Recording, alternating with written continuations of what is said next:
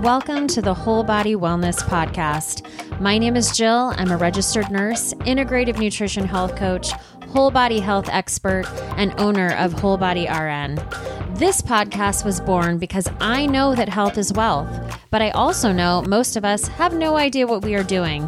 Every body system we have is connected, and if one is off, then the whole system is off.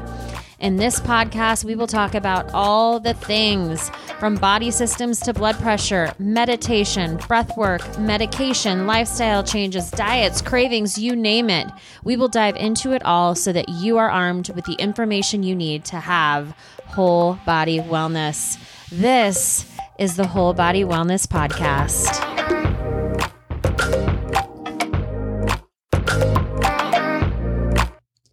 The information provided in this podcast is for informational purposes only and is not meant to be medical advice. Consult your medical doctor if you are seeking medical diagnosis or treatment.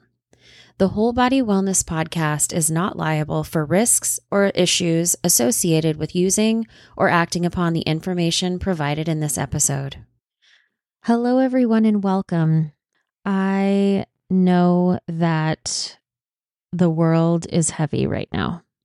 And I know that there are things going on right now that are truly atrocious and truly devastating and truly things that are unimaginable. And so I have changed up what I was going to speak on today to speak to our mental health and to give you some tips on things to do if you're feeling overwhelmed and need some help. So, yesterday was World Mental Health Day, and World Mental Health Day is actually an international day for mental health education, mental health awareness, and advocacy against the social stigma that can go along with mental health and mental illness. It was first celebrated in 1992 at the initiative of the World Federation for Mental Health, and they are a global mental health organization with members in over 150 countries. And this year's theme, because each year there is a theme, this year's theme was Mental Health is a Universal Human Right. And I know things are heavy, and I know we are all having our own thoughts and experiences right now. And I wanted to give you 5 things that you can do to support your mental health right now. So the first thing is to practice self-care. Make self-care a priority.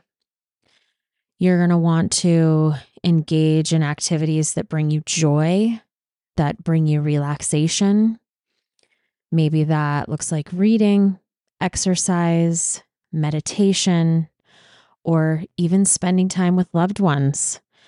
Last night I did that very thing. Me and my kiddo and my husband watched The Haunted Mansion, the new Haunted Mansion. If you have not seen it, it's a cute movie. So anything that brings your heart joy and brings you relaxation.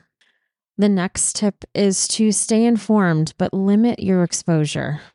Stay informed, diversify your news sources, but don't get inundated. Don't inundate yourself with the negativity that's going on. You need to set boundaries on how much news, how much of that energy that you can consume to avoid feeling overwhelmed, to avoid feeling in despair. And I think that is starting to what I'm seeing happen with so many people and so many friends of mine is just a despair. And I understand and I sympathize and I feel like I too can easily go to that place. But I try to practice what I preach. And that is why I am sharing all of this information with you today. So practice your self-care, stay informed, but limit your exposure, connect with others, Reach out to friends, reach out to family for support and social interaction.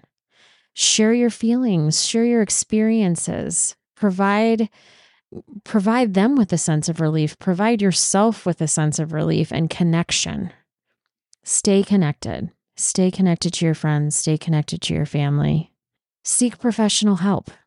If you are struggling, consider speaking with a mental health professional. Therapy and counseling can provide valuable tools to help you cope with challenges and to help you cope with things that you are seeing and hearing. And my last tip, which is my favorite tip, and I give this tip just for life in general, and that is to go back to your routine or create or establish a routine. A daily routine that includes regular sleep, exercise, healthy eating, all of that is important. But on top of that, it creates a structure and a stability during uncertain times, during times where you feel overwhelmed, during times where you don't know what to do. Routines are something that you can constantly come back to as comfort, because a routine is something that you do for yourself. For me, my main routine is my coffee in the morning. It is very therapeutic. It is very comforting. And I don't think about things usually. I just kind of go through the motions, and there is a comfort in that. So, practice self-care. Stay informed, but limit your exposure. Connect with others, connect with your loved ones. Seek professional help if you need it. Go back to your routine. Establish a routine. It is okay to ask for help when you need it. It is okay to take small steps to take care of your mental health. It is okay for you to say, I can't do any more than I'm doing right now. Until next time, be well.